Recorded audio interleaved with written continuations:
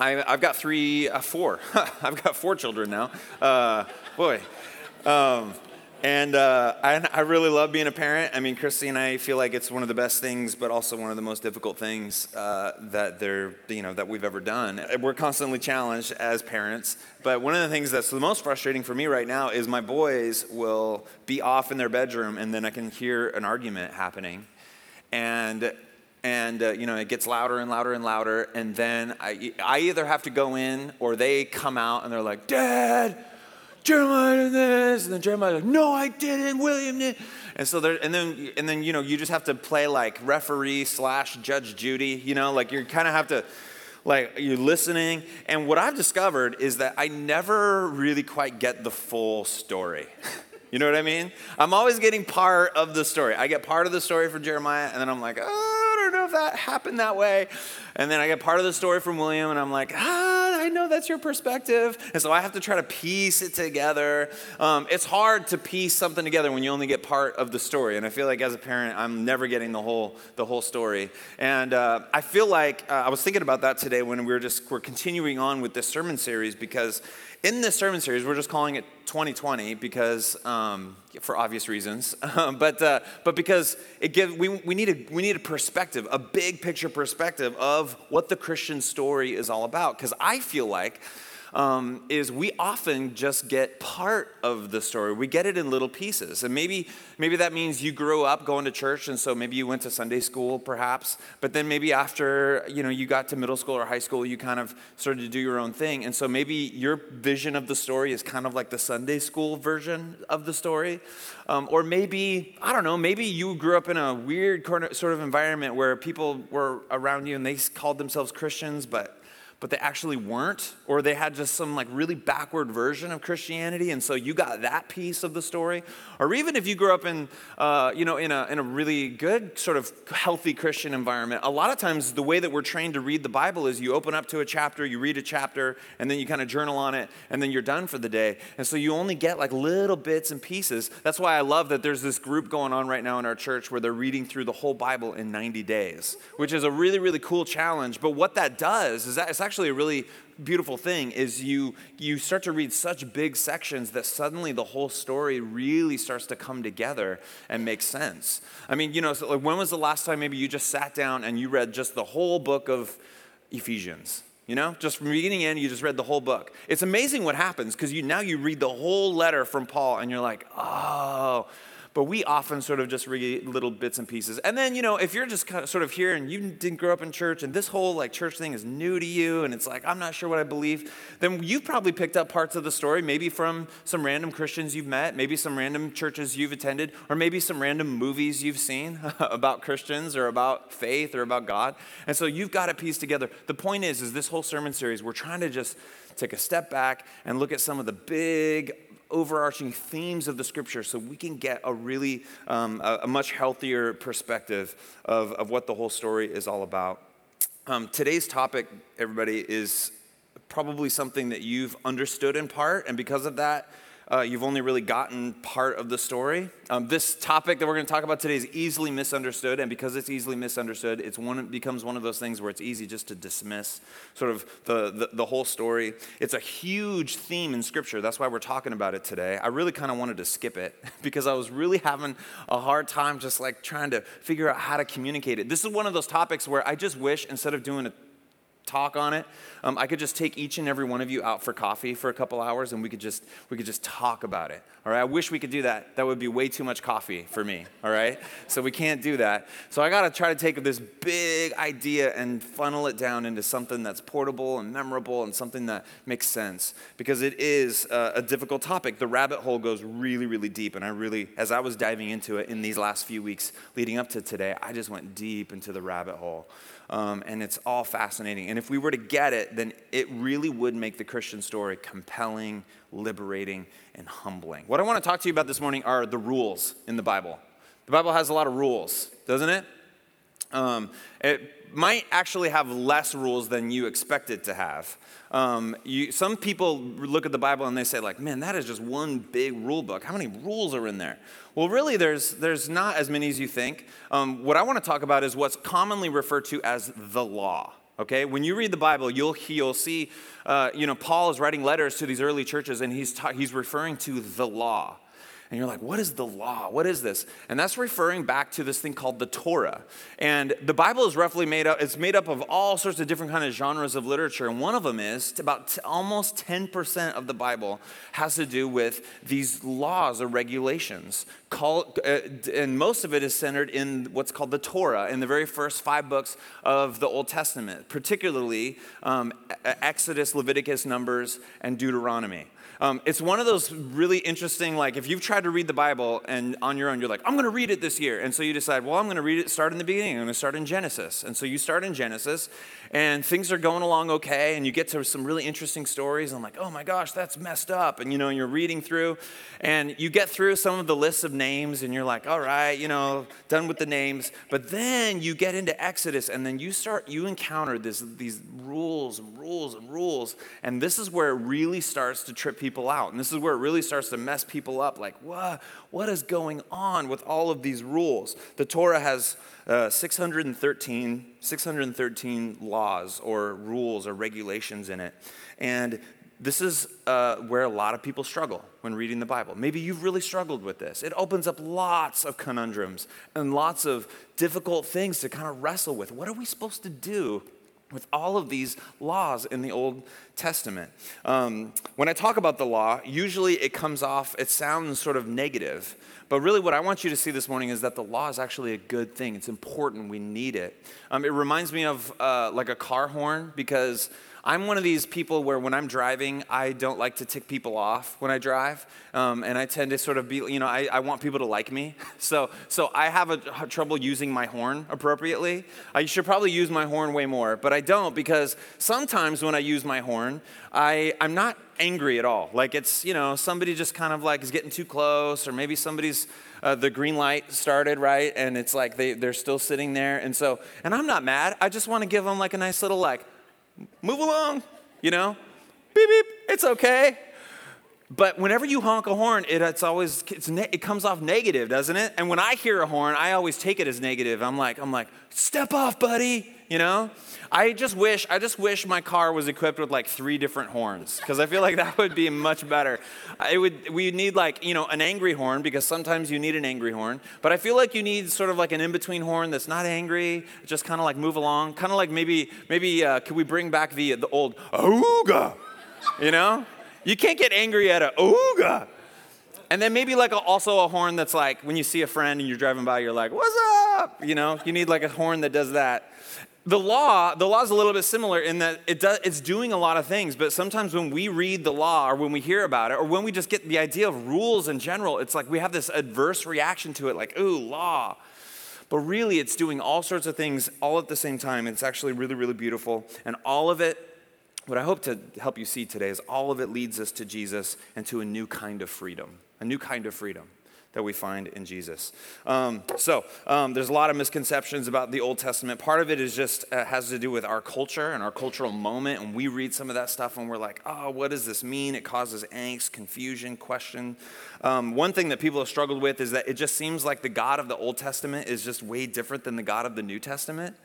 That people read the Old Testament and they're like, man, there's a lot of dying here. And it just doesn't seem like it really squares with what Jesus is talking about in the New Testament. Are these 2 different gods? It's actually caused people to come up with all sorts of different kinds of strange theologies. There were these 2 gods, this yin and yang thing. And there's this God of the Old Testament, God of the New Testament. It's confusing because they just seem so different from one another. And then some of these laws just make God sound really uptight. Just make him sound like he just loves making these rules, because some of these rules are just so specific. And you're like, man, God just seems like he's just, he's just really uptight about stuff. Some of the laws are really, really, really, really strange. You read through and there's laws about building handrails on your roof in case somebody falls off your roof. There's laws about not eating bats or owls.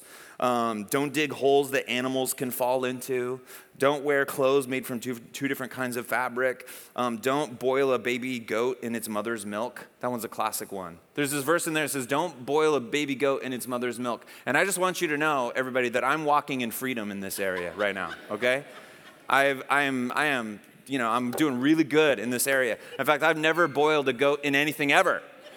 And so you come across these passages and you're like, what? Seriously, what am I supposed to do with these? I mean, these are just so specific. Some of them are strange. Now, some of them, when we come across them, they make sense. In fact, there's a list of some laws that when we even today look at them, they still make sense. There's 10 of them. You know which ones I'm talking about? Yeah. So we look at the 10 Commandments and we're like, okay, don't murder. That's good. Don't commit adultery. Awesome. Tracking with that one. We read some of the laws and we're like, okay, like this is what I'm talking about. But then we read some other ones. Not only are some of them strange, but some of them are downright embarrassing for us in our culture today. Some of them are just barbaric. Some of them have to do with stonings and harsh punishments and eye for an eye, tooth for a tooth. If this happens, then cut off that person's hand. You're like, whoa, like what's going on here? What am I supposed to do with this? First, let's go through you can categorize these laws in all sorts of different ways. These are my categories.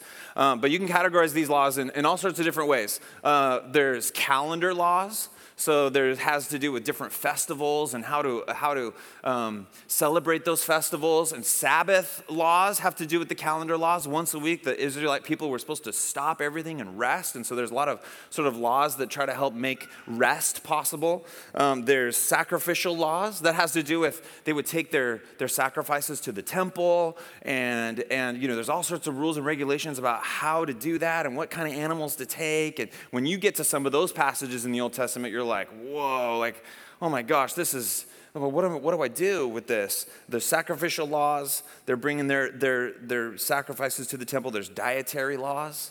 So there's don't eat shellfish. Pork obviously is a big deal. You have to prepare the food in a certain way. You have to drain it of all of its blood. These are like the kosher laws that still a lot of Jewish people still adhere to. There's dietary things, there's purity laws, and what that has to do with bodily fluids, like what are you supposed to do with this and that, and like if this happens, then you have to go outside of the camp for 7 days and wash this many times, and again, we read that from our context, and we're like, man, this is so strange. Why are these laws in here? And then there's civil laws. So these just have to do with getting along with one another, because there's all sorts of people all kind of crammed together. It's like going on a big camping trip with, hundreds of thousands of people, and all of your stuff is there. I mean, there's going to be like conflict. There's going to be like, my dog attacks your dog accidentally. And so, how do we handle that? And so there's all these laws that have to do with like kind of civil laws. Included in those things are sexual laws. Here's how sex is supposed to be. Here's what you can't do. Here's what you can do.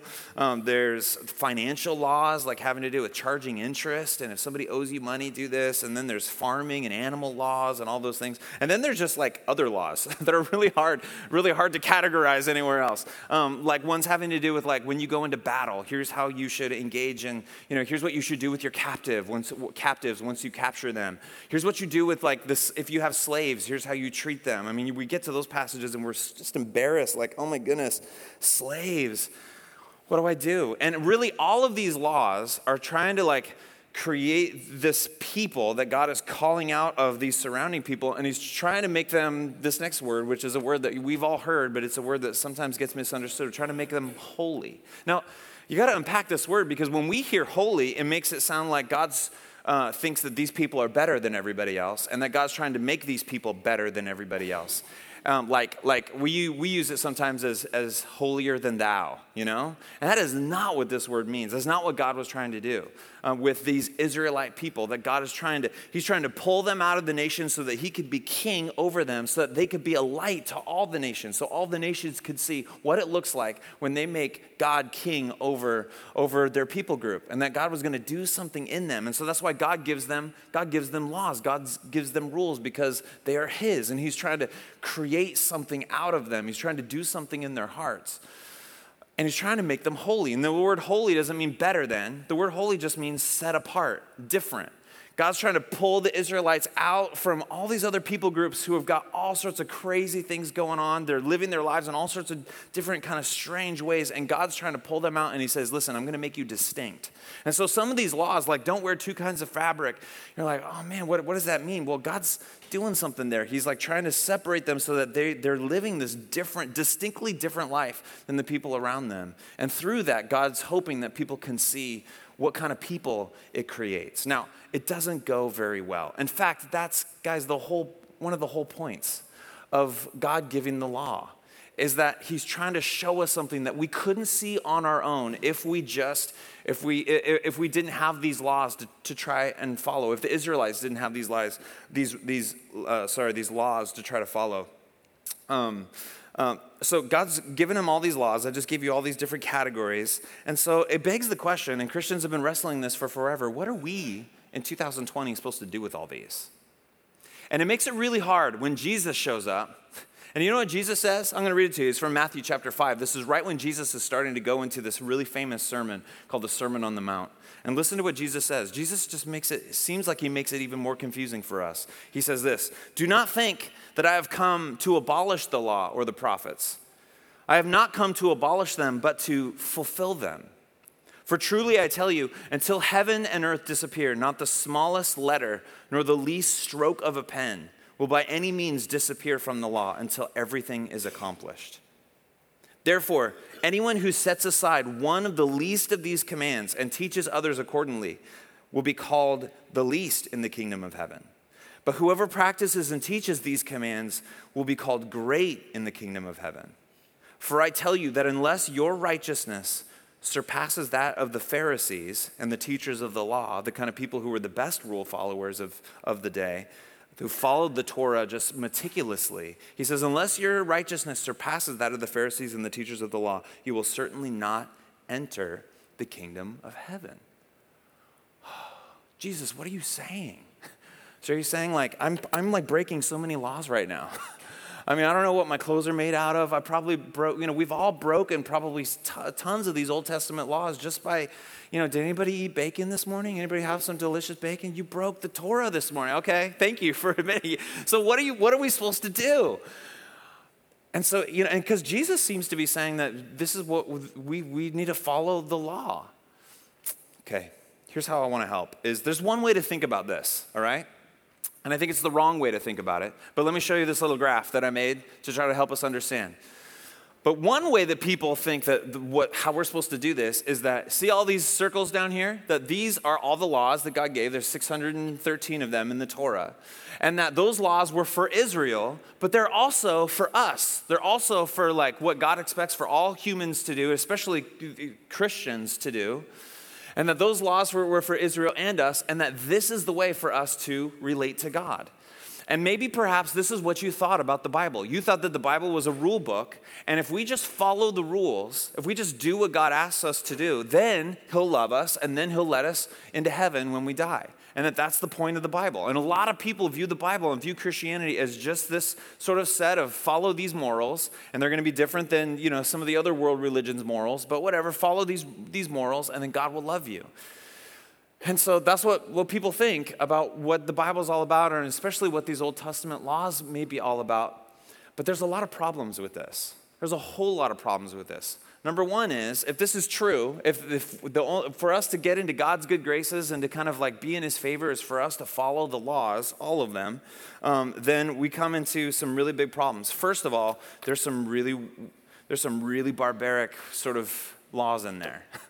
And so that means like, really, we're going to stone people now, God? Is that what you really want us to do? I mean, is that what you're calling us into? And you want us to take over whole people groups? And like, wait, what? And so it causes people to say, number one, is if this is true, let's just throw the whole thing out. If God even exists, he must be a really nasty God. So let's just get rid of this whole thing. I mean, this whole thing just must be bogus. That's one response.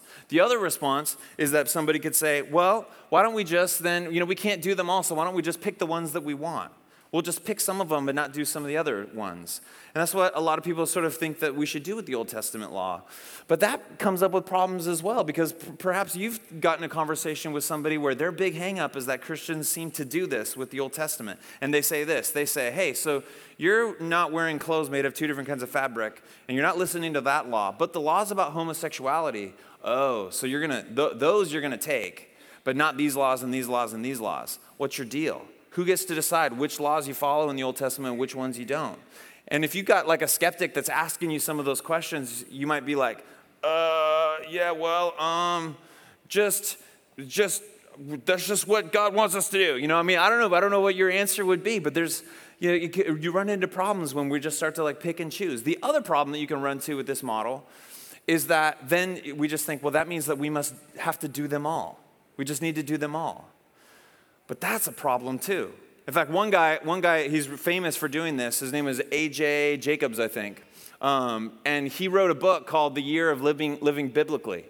And so he just decided for a whole year he was going to just follow every single one of the Old Testament commands that he could find in the Bible to the best of his ability.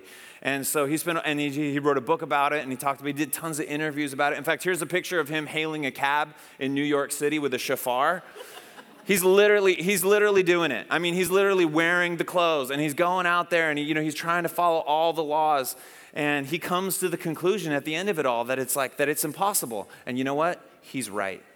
Because the idea of trying to follow all of those laws and that God gave them to the Israelites because they were supposed to follow them all in order for them to get into his good graces is really just an adventure in missing the point. It's missing the whole point. God's up to something so much different than just, here's a list of laws, I want you to do them, and if you can jump through these hoops, then I will love you, and then I will bless you. It's way different than that. Christianity is not based on a system like that. It's actually way better than that. It's way, way better. So, a couple things. The problem with this model right here, if we could keep that, no, not this guy, sorry. Go back to that one graph that I had. The problem with viewing it like this, is twofold. Really, number one, the problem is we are not good at obeying. The human heart is just so not good at obeying. You give me a rule, and automatically there's something in me that wants to break that rule. Am I alone in that? Anybody? There's this really great place around the corner from our office called Sweet Tree Cafe. I highly recommend the breakfast burrito with the sausage. It's delicious. One of the best breakfast burritos in town. You go into the Sweet Tree Cafe and you use the men's restroom, and you go in the men's restroom, and there's this piece of the wall in the men's restroom that has obviously been cut out, and it's been taped over with packing tape, and it says, "Do not touch this." And every time I'm in there, I just want to touch it, I just really want to. I mean, it's just like, don't put a sign there that says don't do this, because my heart, I just want to do it. We just have these hearts that just aren't adverse to just being good rule followers. So number one, we're not good rule followers. Rules won't work. Rules upon rules upon rules, it won't work. But here, it gets worse. It gets worse. Because what if you were able to follow all the rules? What if you could follow all the rules? Instead of that turning into worship and life and vitality, you know what that turns into? It turns into arrogance, pride, and snobbery. This is the big problem with the law. Because it produces two things. It either produces despair because you can't obey them, or it produces pride because look at me. Look at how good I am at following these rules. God must really love me. And those people out there that aren't following the rules like me, God does not love them as much as he loves me. And that kind of religiosity has caused so much pain and death in the world. And Jesus is coming, and God has got this vision of something completely different than that. It's different than that. Three things.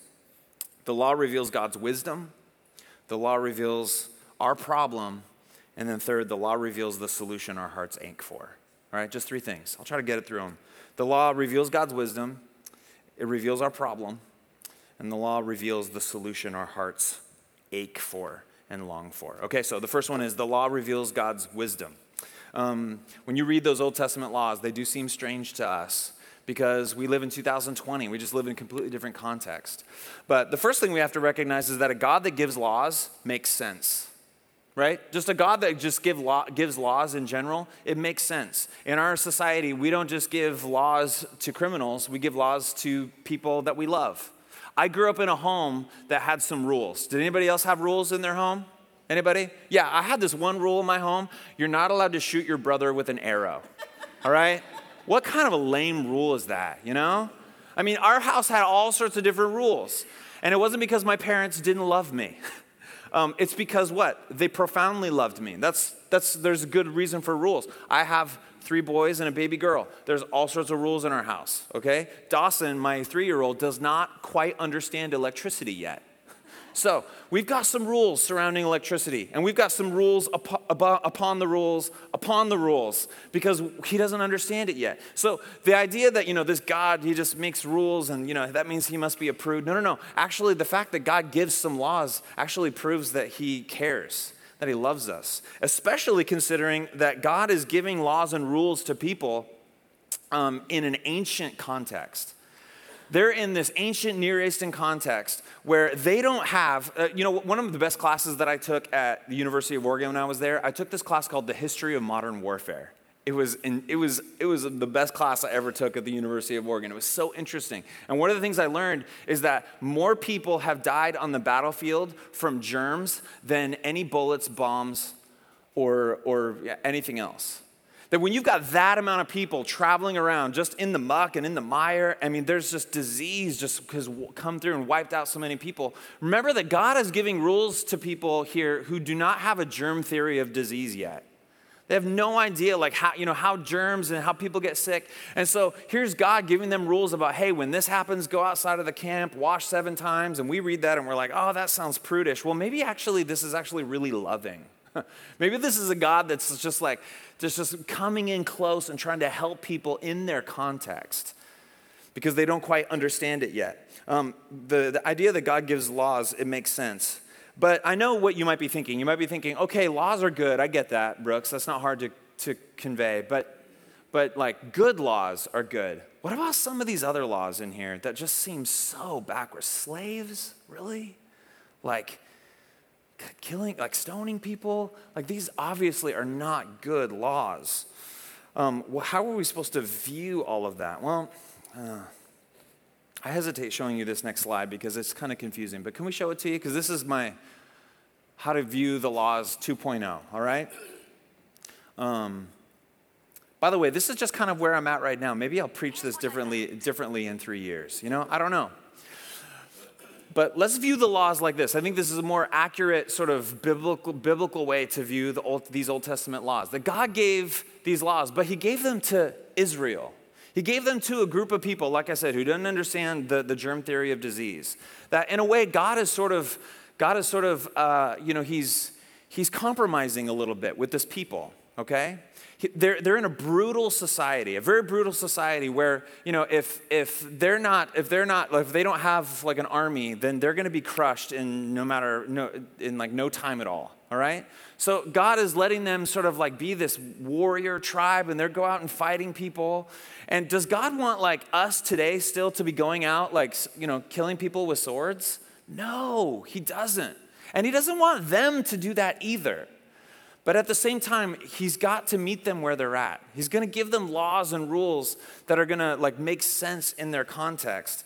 And he's got to work with them as he finds them. Just like I was trying to think of an example of this. I wish Dawson, my son, my 3-year-old, would be able to help chop vegetables at my house, for dinner. But I just probably shouldn't hand him a knife, right? He's not ready for a knife yet. Now, I would love for him to be able to handle a knife, and someday he will. But I shouldn't hand him a knife. That's just going to end badly. Or it's like, I wish I didn't have to change diapers right now. Guys, I really wish I was out of the diaper stage. But we are deep in the diaper stage right now. And we're in the potty training stage. And guys, my house is just gross, all right? It's just weird there at my house. I mean, there's just like diaper stuff. Sorry for all the people we've had over recently. We cleaned, all right? We cleaned well. We sanitized well. But I wish I didn't have to deal with diapers, right? That's not my ideal state for my children, all right? I hope that they're in their 20s and out of diapers. That's going to be a big win for every human being, correct? And so God has got to meet these people, these these ancient people, and he's got to deal with some diapers. He's got to deal with just where they're at in their development. And so when we read some of these kind of strange laws, like, oh my gosh, just know that God's working with them. Step by step. And remember this, and I don't have time to go into this today really deep because the rabbit hole goes really deep here. But if we were to really understand the context that they were in, and if we were really to understand the law codes of all the different people groups that were surrounding them, that the Israelites lived among, we would see these laws as being, some of them as subtly revolutionary and many of them as overtly revolutionary. We read some of these Old Testament laws and it seems like women are really marginalized and pushed down. But if we were to read them in the perspective of how women fared in other cultures at the time, we would see that these laws are a huge, huge improvement. How slaves were treated, how prisoners were treated. All of it across the board. That we would see God giving these people these laws that were revolutionary. They seem archaic to us. But we need to look at it through their lens. God is doing something. He's taking them step by step. He's trying to create a different kind of people. And all the while, it's pointing to something bigger than itself. All the while, all these laws are pointing to something bigger than just the laws. It's pointing to this, to God's wisdom. Can we put this next slide up? That God gave the laws to Israel, but guys, these laws, these weren't just like God saying, these laws weren't God saying, do these laws, and then if you do them, then you'll be in my good graces and I'll love you back. God is saying, hey, I'm going to give you some laws in your context, but these laws are pointing to my great wisdom. It's pointing to what it looks like to actually live and walk in the kingdom. These laws point to, I don't want to just give you laws, I want you to be able to have a transformed heart. And that's what these laws are trying to point the people to. And that is what the purpose of the law is for Israel and for us. So the guy who says, I'm going to live biblically for a year because this is what God expects from us apparently, he's missed the point. Because God isn't expecting us to do these ones down here. He wanted the Israelites to do that because he's trying to teach them something. He's trying to show them something. And we're going to tease it out here in a second, what he's trying to show them. But we're supposed to read the law and we're supposed to see God's wisdom underneath it. What's shining through it? What is this pointing towards? What was God trying to show them in that culture? And that means, what does that mean for us? Now, if that sounds foreign to you, listen, this is exactly what Jesus is doing when he's walking around and talking. Remember that passage that I read to you about Jesus saying, don't let one jot or one mark move away from the law because it needs to all be accomplished. And your righteousness has to surpass that of the Pharisees. Remember that? Let's read that in context. Look at what Jesus is about to do, guys. And this is really the hinge. If you miss anything else that I've said this morning, this is it. Look what Jesus is doing here. He says this, I'll start from the top again in verse 17. Do not think that I have come to abolish the law or the prophets. I have not come to abolish them, but I've come to fulfill them. Not just do them correctly. And notice what he says, I've come to fulfill them. They are pointing to something, and I am going to come and I'm going to step into that space.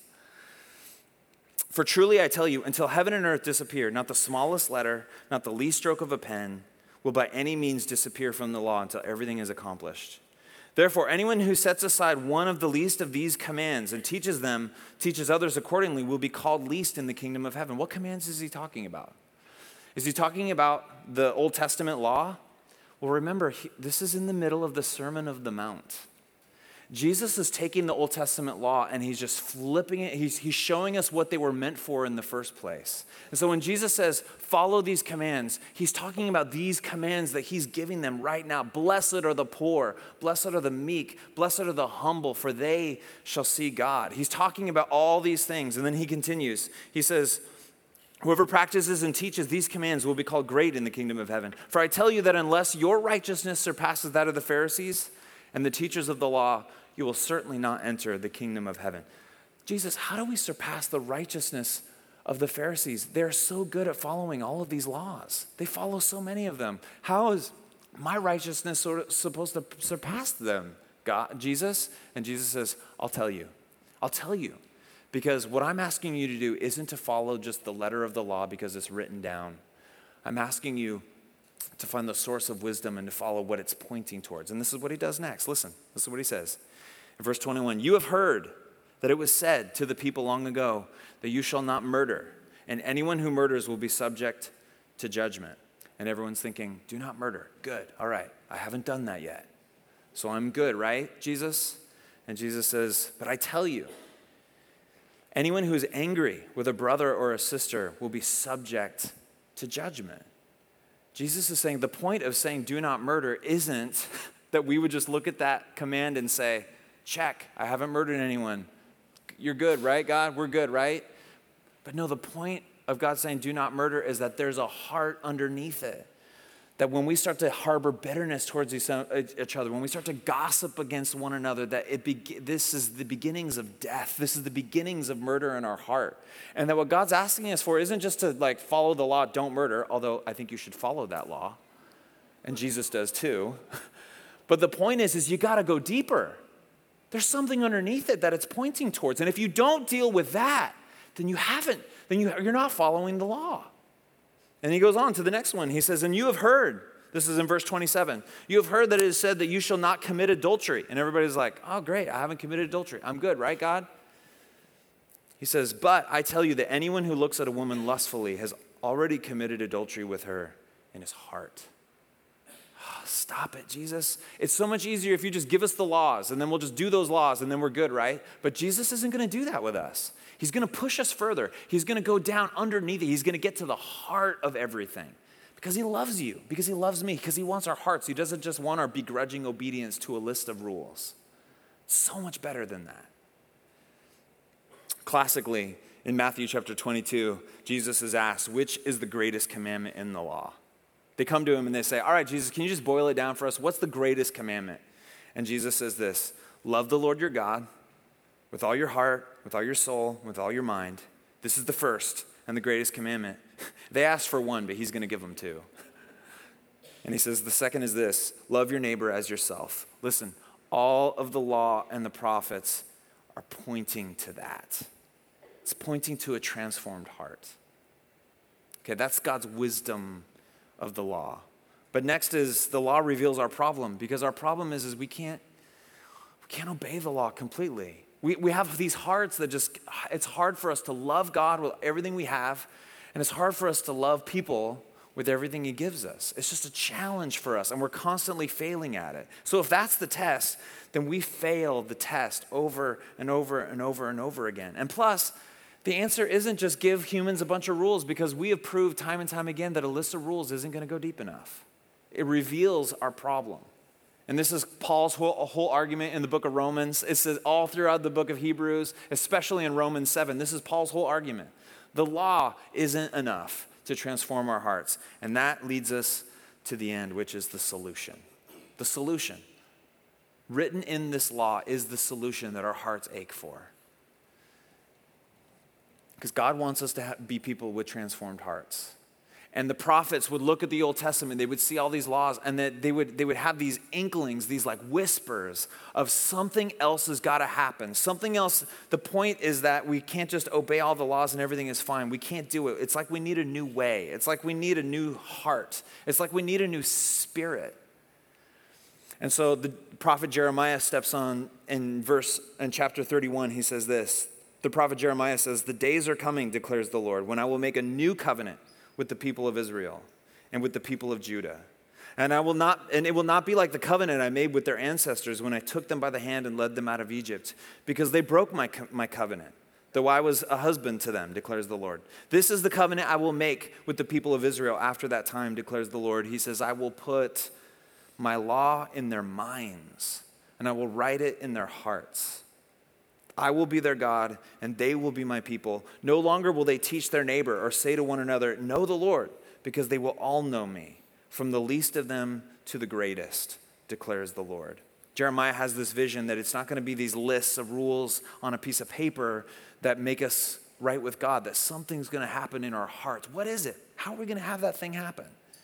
The prophet Ezekiel says it this way. He says, "For I will take you out of the nations." This is God speaking to the people of Israel. "I will take you out of the nations, and I will gather you from all the countries and bring you back into your own land. And I will sprinkle clean water on you, and you will be clean. I will cleanse you from all of your impurities and from all your idols. I will give you a new heart and put a new spirit in you. I will remove from you your heart of stone, and I will give you a heart of flesh." See all these different metaphors that these prophets are just saying that rules aren't enough. Following them is never going to transform our hearts. We need a new heart. We need a new spirit in us. God is not asking for people to just follow some rules. It's never going to be good enough. Your heart won't be transformed by that. What God wants is for people to be wise, to hear his voice, and to walk with the Holy Spirit. to walk into his kingdom. That's what he's hoping will happen. And this is why Jesus steps onto the scene and says, I have come to fulfill the law. Because in Jesus' life and in his death, he dies the death that we deserve for disobeying the law. He lives a life that is perfectly in sync with the law, not the written letter of the law like the Pharisees expected, but he's embodying the whole point of the law, to love God with all his heart, soul, mind, and strength, and to love people. Jesus is walking right in the middle of that lane, and he does it perfectly, as any human being has ever done. He did it perfectly, and therefore he's the one that fulfills the law for us. And in his death, he pays for our lawlessness, but in his resurrection, Jesus paves a way for us to have a new heart, a new spirit, a new life, so that we can be people that have new hearts. This is what the grace of Jesus does for you. And here's what the grace of Jesus does for me. It frees us from the law. It frees us from the law, but it actually puts us in a place where now we have hearts that are full of grace. And therefore, we don't just have to obey. I get to obey. I get to obey. This is the beautiful news. Listen, my time's just about up, but I feel like this is one of those. We're going to close here, but this is just one of those talks where I don't want it to be confusing, because it's just a big, huge topic. So I didn't tell you this beforehand, but did you guys know that it's movie day today? It's movie day. Yeah, you didn't know. Yay, it's movie day. So listen, I want to play this video from the Bible Project. So helpful. As the video is playing, the band's going to come up. And as we close this video, it just really says everything that I just said, and in just a much better way, we're going to respond. Can we do that? Let's play that video. You're most likely familiar with the 10 Commandments in the Bible, stuff we generally take as good advice. Don't murder, don't steal, honor your parents, the list goes on. And those are just the first 10. There are actually a total of 613 commands, all given to ancient Israel, found in the first 5 books of the Bible, which in Hebrew are called the Torah. Now, the word Torah is usually translated in English as the law, because it has all of these laws in it. And as you read through them, you wonder, am I supposed to obey some of these, all of these? I mean, what's the purpose of the law? Well, that translation is kind of confusing, because while the Torah has laws in it, the book itself is fundamentally a story about how God is creating new kinds of people who are fully able to love God and love others. And when Jesus taught about the Torah, he said that he was bringing that story to its fulfillment. So walk me through the story and how it's fulfilled. So the story begins with God creating humanity who rebels. And God chooses Abraham to bless all of the nations through his family, who end up in slavery down in Egypt, and so God rescues them. Then at Mount Sinai, God makes a covenant with Israel, like an agreement. And all of the laws that Moses gives to Israel are the terms of that agreement. They're like a constitution. And so some of the laws, they're about rituals and customs that set Israel apart from the nations. Other laws are about social justice or morality. And by following these, Israel would show the other nations what God is like. Okay, so the rest of the Torah is just the complete list of laws that Moses gives Israel? No, the rest of the Torah just continues the story. And the 613 commands are only a selection from that original constitution. And even these have been broken up and placed at strategic points within the story.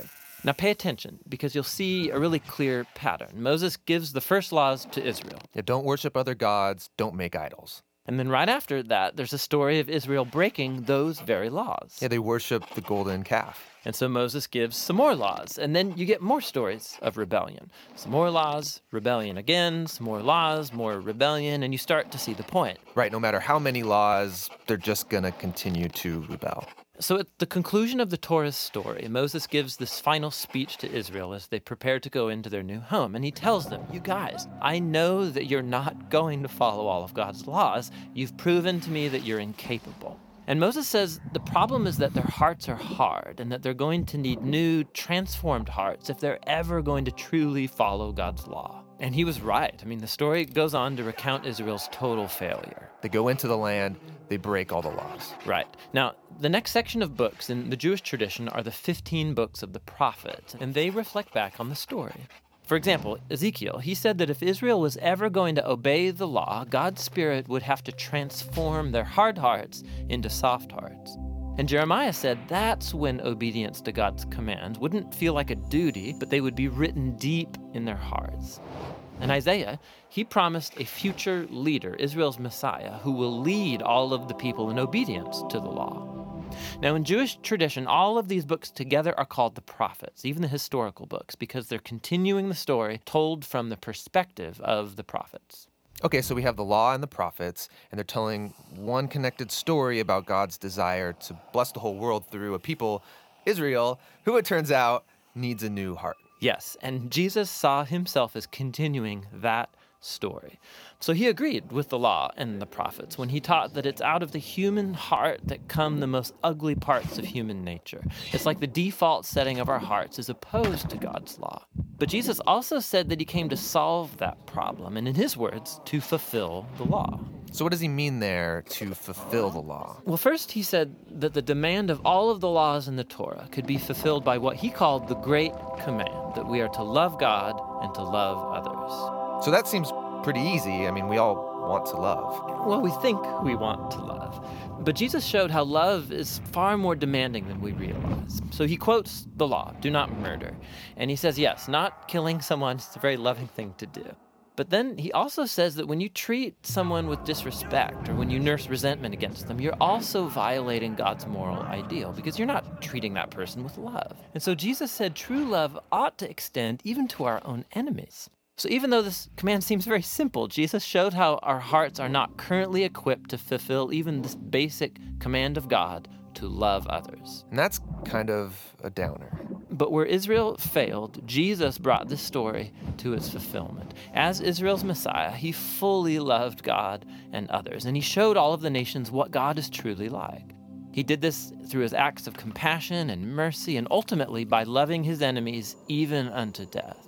And after his resurrection, he told his followers that he would send God's Spirit to transform their hearts so that they could follow him and fulfill the purpose of the law, to love God and to love their neighbor. So this fulfills the story of the law and the prophets, or in the words of the Apostle Paul, the one who loves fulfills the law. We need new hearts. Can we just come to him this morning? And maybe you just need a new heart this morning. Maybe you've never asked for a new heart. Maybe you thought it was about following rules. And I hope just this morning you can see that it's so much better than that. God wants to do something so much deeper in us. And that's good news for all of us. That's good news for our world. Because it creates people who have transformed hearts, not people who are religious. The world needs less of that, and they need more people with the world needs more people with hearts that are soft and follow and walk in the way of Jesus.